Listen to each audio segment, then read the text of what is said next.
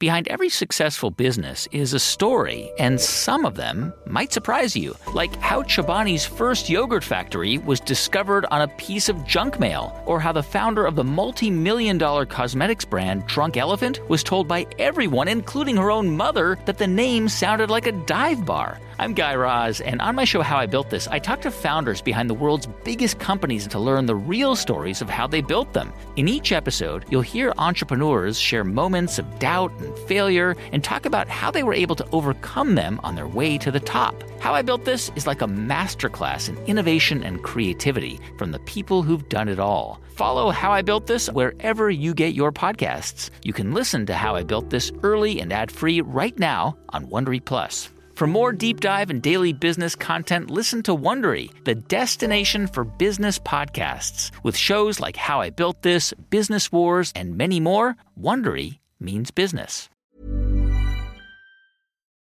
The Light Podcast is presented by Starbucks and Intuit. Wow.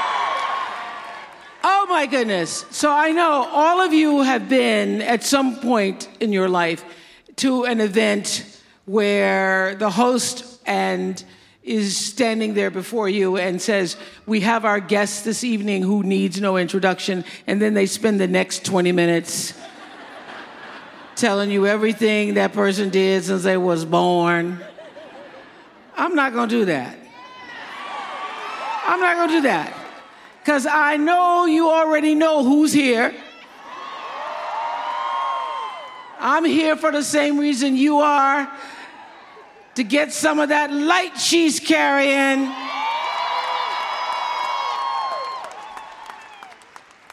So, the woman who needs no introduction, for real, our forever First Lady, Michelle Obama!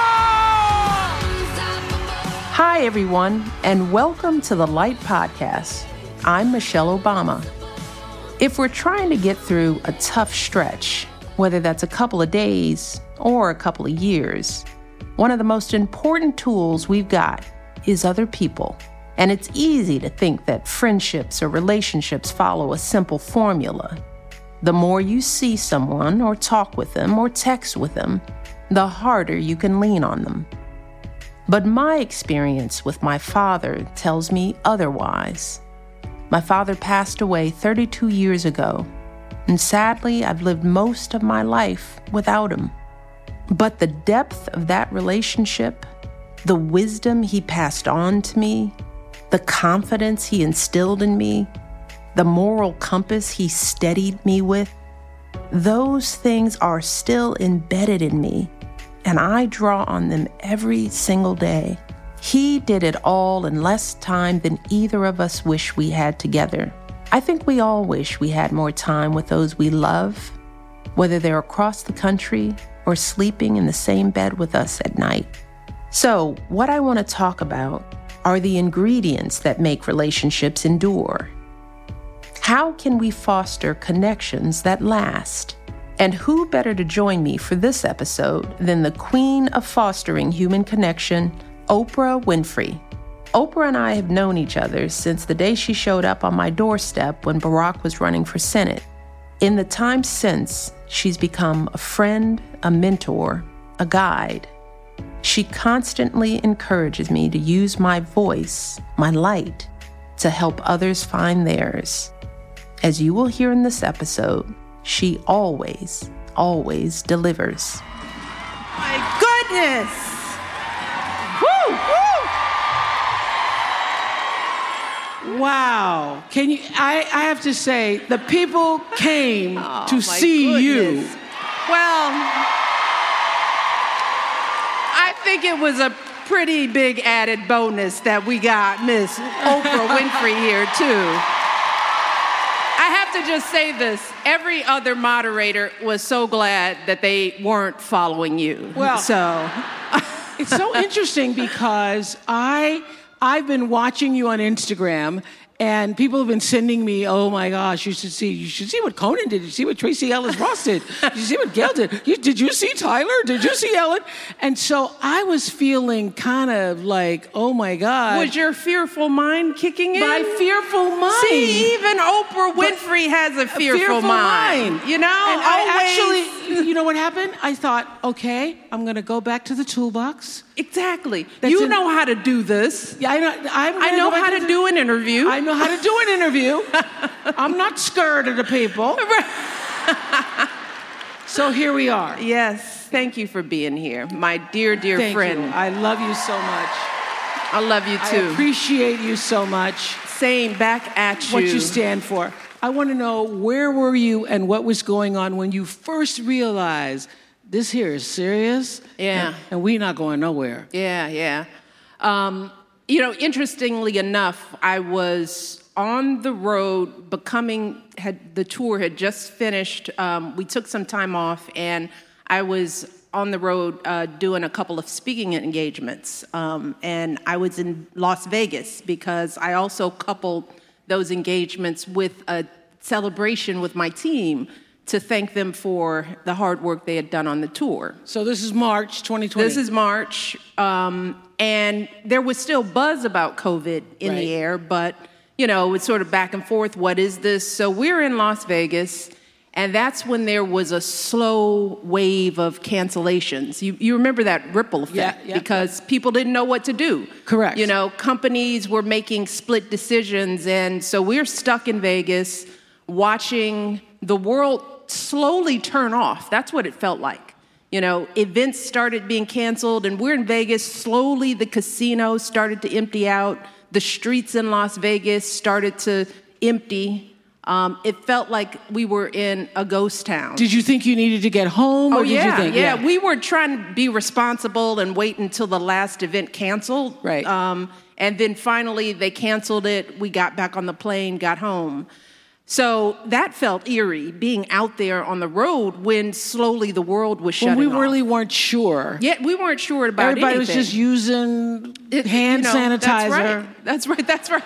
Washing off their groceries. Yeah, washing off soap. The groceries. Yes. Yeah. That was that phase. Yes. And then I was worried about the girls because they were still at school, and I'm thinking my babies are out there with the COVID. And I was hoping that the universities were going to be responsible, and then finally the decision was made that they were coming home. But then I was thinking, oh my God, they're coming to my house? You know, I was thinking they're going through airports and sitting on airplanes. So Barack and I cautioned them to wear masks. And when they got home, I made them stay in the garage and open all their stuff up. I was going to make them stay out there. I told them to take off their travel clothes. I mean, we didn't know what was going on. My husband thought I was being a little irrational. But I was like, we didn't know. That was not irrational, honey. Stedman was in the guest house for 14 days. I remember that was during the 14-day period. See, now, Malia and Sasha, at least I let you come in the house. But we were preparing to create a COVID-safe community. And since they had traveled, we were kind of holding our breath, making sure they didn't bring any virus home. Of course. So we didn't know how long to wait, what was the incubation period. So Correct. We instituted a set of common sense protocol in our household. We had, a COVID community, everybody that was managing in the same way. We were masked. We, sanitized. We continued to have a small community of people, but we socialized outside, 6 feet apart, because Barack was like, this, it is a virus, and if we keep ourselves clean, he knew enough to know what this was. So it was scary, but we had information. What was scary? So you were comfortably afraid. We were comfortably afraid. What was scary? As you talk about in the book, being comfortably afraid. That's right. I was downright scared. Fear. Yeah, but what scared me, Oprah, was watching the confusion in the world, the mixed messages, the inconsistency, the lack of leadership, the lack of a plan. Watching people not take this seriously. People treating the pandemic like it was an extended vacation, people arguing about wearing masks, watching kids partying on the beach in Florida. That's right. Remember? Yes. That was scary because I'm thinking all those kids are going to go home to a grandparent or somebody with an autoimmune disease, and it is going to be catastrophic. That was the thing that scared me. Watching disinformation, that's scary. Because watching people attack scientists and the experts who were trying to steer us towards something, and just that was the frightening part of it for me, watching the world not deal with this well. So before reading The Light We Carry, I was feeling, and I know so many of you were feeling this too, because we have all these conversations about how bad things are when we were with our friends. Yeah. And I think a lot of us were feeling like you felt before you wrote it, that there are so many massive problems. There's so many things that need to be overcome. And it feels like that there's a conspiracy of craziness going on out here. So how do we get back to trust? Yeah. Trusting our government, trusting each other. Yeah. In a way that doesn't make us feel numbed and tired all the time. Yeah. I think we can't underestimate what quarantine did to exacerbate that, because we were isolated from each other physically. And while to some that felt good, it's like, whew, I'm so tired of people, right? I think we need to be with each other. We really do. I think when we gather and we mix our togetherness, we feel better. We feel Don't better. Y'all feel better just being here tonight? Don't you feel better and Tuesday night? We haven't been able to do that. I always say it's harder to hate up close. And we have been isolated from each other. We're just hearing about each other from the news and from our feeds. And my experience with this country is that it's a distortion of the truth of who we are. I have traveled all around this country in communities of all different races and socioeconomic backgrounds and political affiliations, and people have, across the board, been kind and decent to me, to my family. Once they get to know us, they may not agree, but we are not the people that we see on TV. And I just want us to remember that we should never fear each other. Everyone, there are the outliers of people who are struggling deeply, but the vast majority of people are like Toot and Gramps and Mom and Dad. They are hardworking, honest, decent people who are not entitled, who are grateful, who are proud Americans, who are willing to work hard, who tell the truth. That's who our country is. But we have to have leaders that reflect that back. It is dangerous when our leadership says something different. My parents were really good at unconditional love, right? This is my big brother, Craig. So they just made us feel like our house and our home was the best place to be, the safest place to be. You could talk about anything you want. They never said, it's because I said so, right? They always explained their decisions.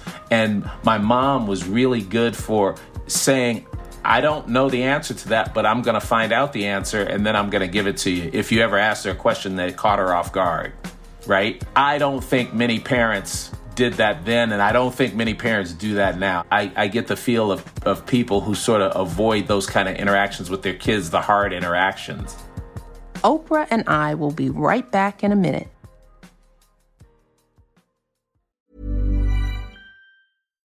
Hey, I'm Andy Mitchell, a New York Times bestselling author. And I'm Sabrina Kohlberg, a morning television producer. We're moms of toddlers and best friends of 20 years. And we both love to talk about being parents, yes, but also pop culture. So we're combining our two interests by talking to celebrities, writers, and fellow scholars of TV and movies. Cinema, really. About what we all can learn from the fictional moms we love to watch. From ABC Audio and Good Morning America, Pop Culture Moms is out now wherever you listen to podcasts.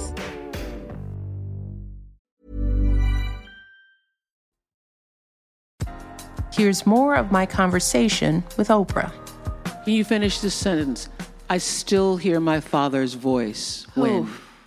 Whenever.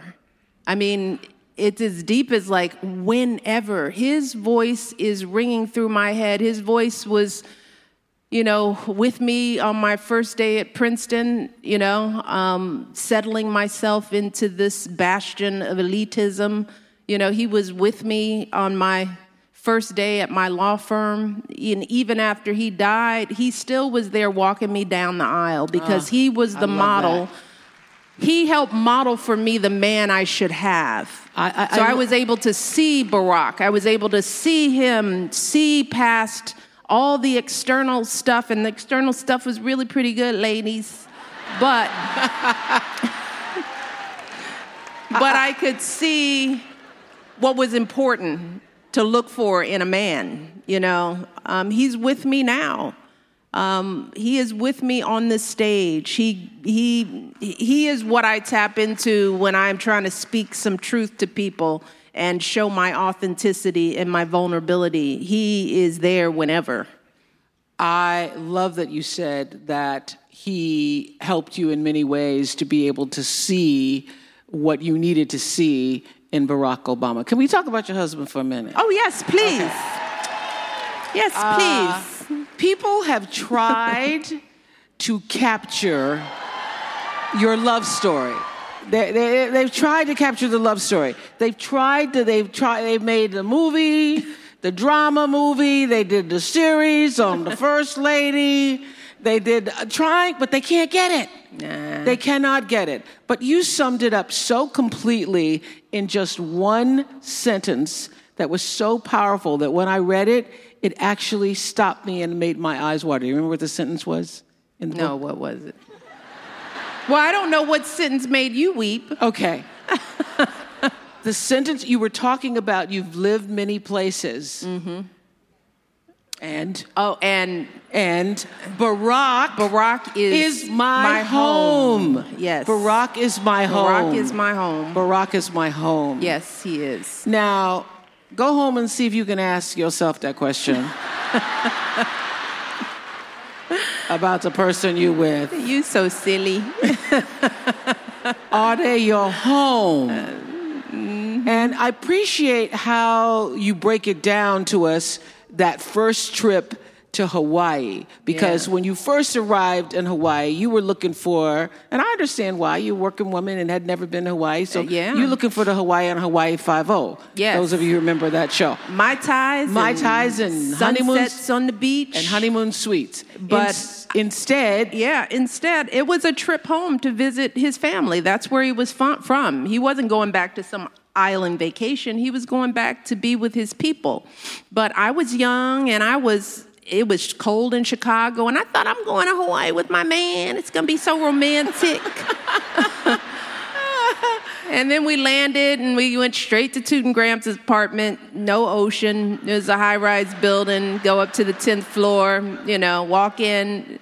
Looks like my grandparents' house. Might as well be on the south side of Chicago, which was a wonderful thing, right? To know that I was familiar with his family, right? Uh-huh. Then we cuddle up. What's on the TV? 60 Minutes. And, they pull out some TV trays, and I think we probably had tuna sandwiches with sweet pickles. I was like, yes, I do like this. But then some days you would go to the beach, and then I love the moment where he says, okay, gotta go. We're going back to Toot and Gramps. And it's like, going back to the house, yes. So I was young and silly, and I started feeling like, I don't know if I like this. It's not as romantic as I thought. Although I didn't act like that. So my mother knows I did not act like some little spoiled person. But you are thinking, where is the Hawaii? Yeah, where Hawaii is Hawaii? Right, exactly. But I conclude the story by saying that, what Barack was showing me was the real of him.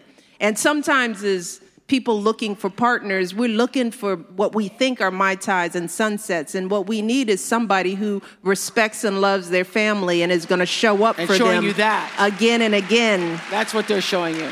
And Barack valued the time that he had with his family. It was nice to go to the beach, but being there for his mother and his grandmother, his little sister, helping them work through their stuff, he was the rock of their family. And let me just tell you, he always shows up for me and the girls in that same way. He is present and there when we need him. And that's what he was showing me in Hawaii when I was trying to get to the beach. I think what we also appreciate in both Becoming and also in The Light We Carry is how you are so candid about your relationship, about your life, and how everything is not perfect. Yeah. You say it took some time and a lot of practice for you all to work through your disagreement. So what's your style? You talk about your style and his style. Yeah. I've said this to him. I've said this before. One of the things that's different in how we show love is that because his family lived far away and traveled a lot, he had to learn to love at a distance, and that means there are more words said, more love exchanged, more physical, They do the I love you. Yeah, and I love all you. that. I love you. Love you too. Love you too. Yeah. I grew up with everybody like within 8 blocks of each other, all my aunts and uncles and great uncles and cousins and, everybody celebrated birthdays. So we were with each other every weekend, twice a weekend. We were always together. So it was like, bye. I don't have to tell you I love you because I'm going to see you Saturday, right? So love for me was showing up. It was like, yeah, stop kissing me. Just do the laundry. And we also are temperamentally different, Guess what I am? Kind of hot-headed, talkative, easy to get mad. It's like, what? And Barack wants to talk rationally. And I'm like, rational? Don't come to me with sense. I'm angry. Don't come to me with your 3 bullet points. You better get out of here and let me cool down. I don't want to hear none of that reason. I believe more of us have to be honest about the work that it takes to build a life with another person. To me, it doesn't seem like it's that controversial, I mean... What's controversial is somebody of your stature being dishonest about it. That's exactly right. Yeah, it's like all hashtag relationship goals. And I'm like, I was mad at him in that picture. Not only that... So what for you is romantic now? What do you consider romantic? Romantic is, I love when my husband plans something, right? Because it is hard to plan when you are the president or the former president, right? So if he can surprise me with and he gets so pleased with himself when he pulls something off, right? And our 30th honeymoon was probably the latest romantic thing that he did because he recreated our honeymoon, which was driving along the Pacific coast. When we when we were first married, we started in San Francisco, rented a car, drove all the way down through Big Sur, stopped and saw the redwoods, and went through Santa Barbara, and then ended in LA, and it was just the two of us. And he created that. Now, it wasn't just the two of us because we were in a motorcade and we had our agents and 3 cars behind. There are like 12 people in the back, trying to hide. It's changed, but everyone was excited. All of his agents were like, we're going on a walk next. And then it's like, and they were trying to lay back, and all our aides. We traveled with a crowd, but he planned it. It was romantic. It was very romantic. It was very, very sweet. Oprah and I will be right back in a minute.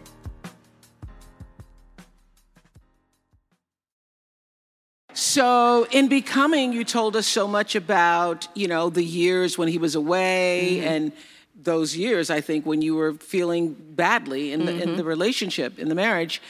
Has it changed now that he's home? All the wives are like, Has it changed? Yeah. Is he a different kind of husband now than he was in all those years with all the pressure? What? No, I think he's been pretty consistent, I've grown. I've changed. I've learned that, over these years that I have to make me happy. It goes back to the lessons from my father. He's not responsible for my happiness. He loves me. He cares about me. But most of my unhappiness had to do with choices I was making. Like, I had to be the perfect mother. I had to do everything right. I had to hold down a job and make sure that I was holding myself to a standard that was stressful for me. And also impossible. And absolutely impossible. Because you can have it all, perhaps, but you can't have it all at the same time. Let us say that again. You say it. You can have it all, but not at the same time. You really can't. That whole... No, it is impossible, especially if you want to be a good parent, and spend any time with your kids. It's a tough balancing act. I really appreciated in The Light We Carry when you talked about how you recognized and Barack recognized that you couldn't be everything for each other. Yeah. And that's why your kitchen table of friends is so important and, as you say, has helped to take the pressure off of your marriage. Yeah, absolutely. Tell us about that kitchen table. All right, I'm going to tell the story of when you met my kitchen table. Yeah. Can I tell that story? Tell that story? It's not in the book, but Oprah kindly hosted my 50th birthday party. Was it my 50th? It was your 50th. Not just your 50th. See, I wasn't going to tell that story. I didn't know I could tell that story. Oh, okay. So you said yes before you knew I was talking about it. No, right? I know you. I want you to talk about what I was going to, a moment ago, say Barack Obama, President of the United States, called me to ask me, would I host? And at the end of the conversation, he says, make sure you note that I'm the one making this call. I'm the one that told you to arrange all this. So I'm the one that made the call. I didn't have an assistant call you. So when you were telling that story, I thought, oh, that's why he said that. That's why he said that. I'm the one that's making this call. That's right. So we're coming to stay with you, graciously hosting us. And you said, bring your friends. And I was like, okay. And she's like, how many people? And I said, well, it's like 12. 12. And you're like, what'd you say? You were like, you don't have 12 good friends. I did. I was like, I do. I'm not trying to stack the date. 12 good friends. I do. And Oprah was like, I got Gail. And what I said was the only person I know with 12 good friends was Jesus and the disciples. That's the only person I know. But then you met... And then one of them betrayed him. Okay. But then you met my kitchen table. Yes, and you saw that I collect and keep my friends throughout life. So I got my roommate from college. I've got my best friend from law school. I've got the moms who, helped me in Chicago. We were like a unit. We raised our kids together. Some of those kids are here tonight. They were like my children. Yes. I had a whole new set of mom friends and women in Washington, D.C. who could understand that life. A couple who were married to people in Barack's administration. And when you're in that world, you need someone who understands that plight. They were my ride or dies. So I tend to collect people throughout life and keep them because it's like different people bring different things to my life. But the bottom line is that I call it my kitchen table because the kitchen table in our home was always the place where we felt safe. We'd come in as little kids from the woes of the playground and the give and take of the neighborhood and complaining about a teacher or some unfairness. And you could always let it out at the kitchen table. You felt safe and seen. It was probably the first table where I felt seen by my mother and father who loved to hear our stories and our voices. But you always got rejuvenated at that table. You could let out the insults and the slights and yell and scream and get that out your system so that you could get yourself together and go back out there like you had some sense, So my kitchen table is that for me, and there are so many different aspects to my life. You know, I've had so many different facets from motherhood to professionalism and on and on and on that table has just gotten bigger and bigger. I love the beginning of the book. You have this poem by Alberto Rios that says, if someone in your family tree was trouble, 100 were not. The bad do not win, not finally, no matter how loud they are. We simply would not be here if that were so. A simple truth. So that brings us to the phrase that has become synonymous with your name. When they go low, we go high. We go high. And you say that going high usually involves taking a pause before you react to anything, correct? Absolutely. Okay. So what has happened recently in your life or in the country that you had to step back and say, let me pause and try to get to high? Watching the Georgia Senate, you know, just watching that before it was decided, you know, watching that turn into a runoff. Ooh. Where are we in the world that even had to happen? You know? That Barack had to go down there and literally preach to the people. Yes. Be like, don't do this. What are y'all doing? Yeah. So yeah, there's plenty in the world that makes me mad. And wait a minute, look, can I just ask you this? Yes. Do you go high immediately? Oh, no. Okay. Now, that's what the kitchen table is for. Remember, I go sit at my kitchen table and we have a go low session. You know, we just go low. We're all picking ourselves off the floor. Okay. I used to do this thing with my staff in the White House where before I would give a speech or do an interview, we'd mock answer the questions because they knew I needed to get the low out, you know. So I would have. Don't we feel better knowing that? Oh yeah, I would just play out what I would call presidential ending statements that I could make. I'd be like, you know what? We could just go home if I said, "Burn," right? And my team would look and go, "Yeah, don't do that," you know. But sometimes you know. So going high doesn't mean you don't feel the rage, right? It doesn't mean that you're not supposed to feel. It doesn't mean that you are complacent in unfairness and inequality. It doesn't mean you don't do the work. It's just the choice of your approach.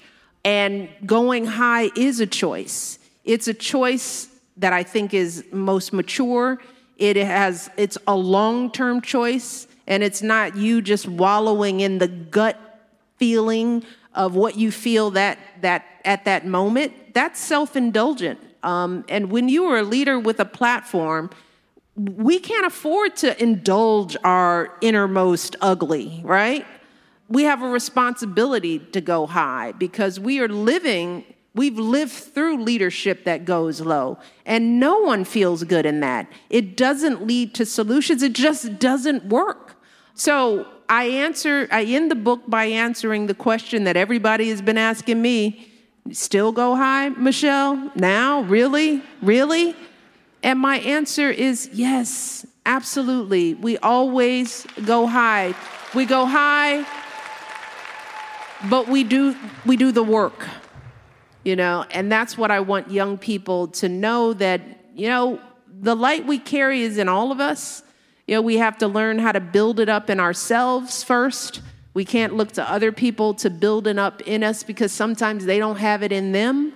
You know, and once we build it up, we have to protect it with a good kitchen table, keeping people in, but also letting people go when they're not serving you for the best. When they're losing oxygen.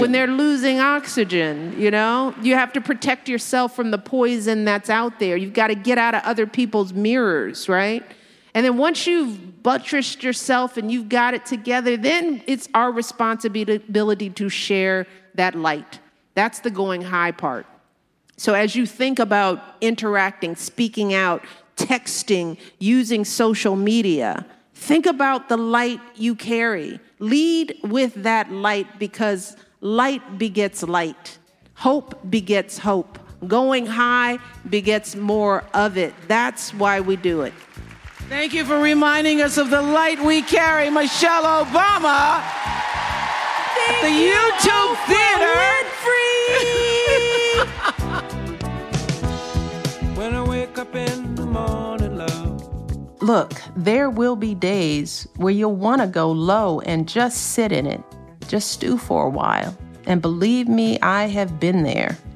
But I've learned that if you spend too much time down there, you'll end up asking yourself, what am I doing to myself? What am I doing to my light?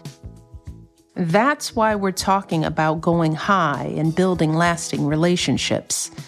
It's why in other episodes we've talked about the power of small, the importance of building your kitchen table of friends, of navigating relationships and building meaningful partnerships, of the joyful, maddening journey of raising children, and so much more.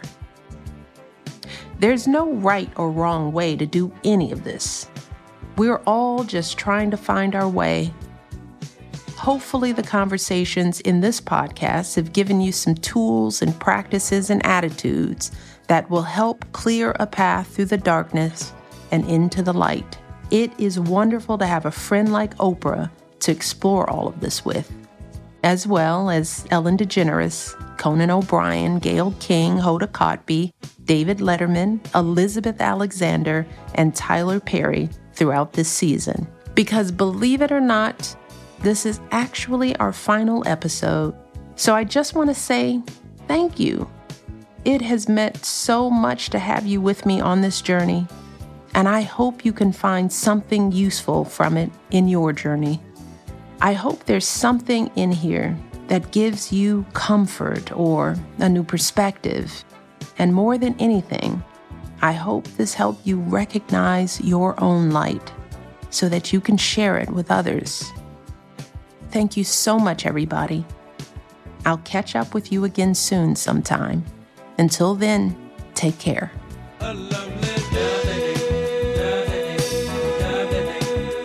This has been a Higher Ground and Audible original, produced by Higher Ground and Little Everywhere. Executive produced by Dan Fierman and Mukta Mohan for Higher Ground and Jane Marie for Little Everywhere. Audible executive producers Zola Mashariki and Nick D'Angelo. Audible co-producers Keith Wooten and Glenn Pogue. Produced by Mike Richter. With additional production by Joy Sanford, Dan Gallucci, Nancy Golombisky, and Lisa Polak. With production support from Andrew Epen, Jenna Levin, and Julia Murray. Location recording by Jody Elf. Special thanks to Melissa Winter, Jill Van Lokeren, Crystal Carson, Alex May Seeley, Haley Ewing, Marone Hiley Meskel, Sierra Tyler, Carl Ray, and Jerry Radway, Meredith Koop, Sarah Corbett, Tyler Lechtenberg, and Usra Najum. The theme song is Unstoppable by Sia. The closing song is Lovely Day by Bill Withers. Audible Head of U.S. Content, Rachel Giazza. Head of Audible Studios, Zola Mashariki. Copyright 2023 by Higher Ground Audio, LLC. Sound recording copyright 2023 by Higher Ground Audio, LLC. Voiceover by Novena Carmel. This episode was recorded live at the YouTube Theater in Los Angeles. When someone else instead of me always seems to know the way.